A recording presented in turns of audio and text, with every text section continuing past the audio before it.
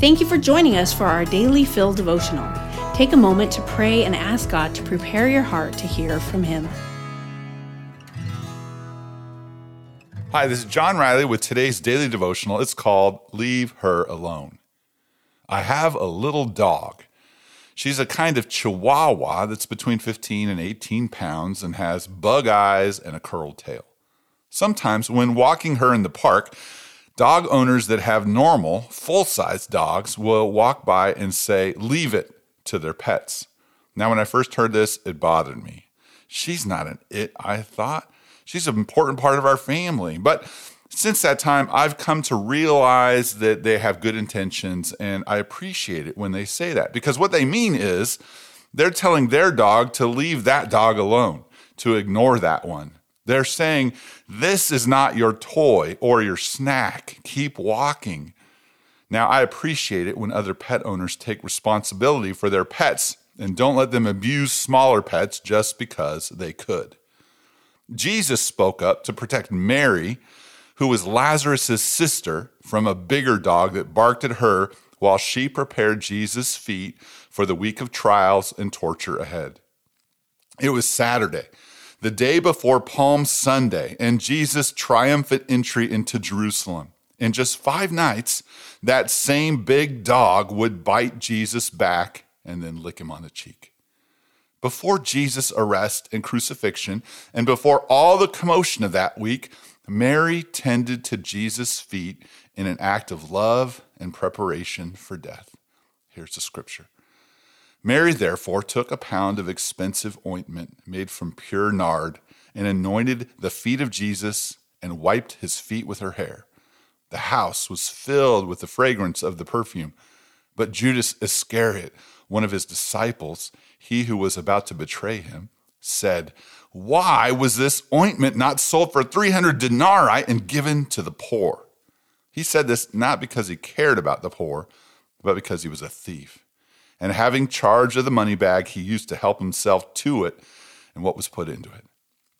Jesus said, "Leave her alone so that she may keep it for the day of my burial."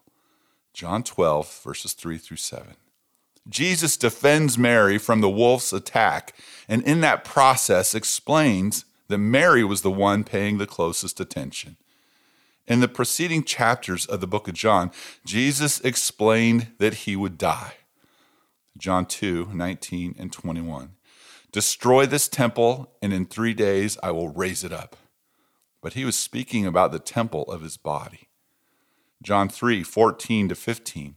"And as Moses lifted up the serpent in the wilderness, so must the Son of Man be lifted up, that whoever believes in him may have eternal life." John 7, 33 to 34. Jesus then said, "I will be with you a little longer, and then I am going to him who sent me. You will seek me, and you will not find me. Where I am, you cannot come." John 8, 21. "So he said to them again, I'm going away, and you will seek me, and you will die in your sin. Where I am going, you cannot come." John 8, 28.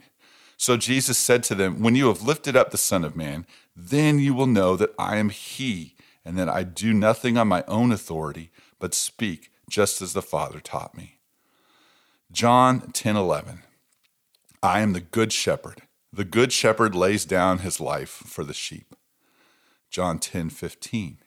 "Just as the Father knows me, and I know the Father, and I lay down my life for the sheep." John 10, 17 to 18. "For this reason the Father loves me, because I lay down my life that I may take it up again." Jesus' other disciples didn't seem to notice what was coming the way Mary noticed. She kept that perfume to prepare his body for death and burial. The Greek word for keep, tiero, means she guarded it and protected it, and she saved it for that special time. I've never imagined Jesus' feet and body smelling nice during his torture and crucifixion, but Mary anointed him so that they would. Jesus spoke up to protect Mary because she was keenly aware of what was coming, even when the other disciples didn't see it.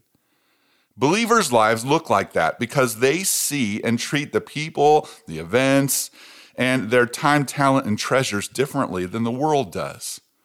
Are you currently doing anything that some say is a waste, but you know has eternal meaning? Please think about that question for a bit, and thank you for listening. This is John Riley, the junior high pastor at Emmanuel Faith, your partner in ministry. Daily Fill Devotionals is a ministry of Emmanuel Faith Community Church. If you'd like to learn more about our church, read more devotionals, listen to our sermons, or give to our ministries, please visit efcc.org.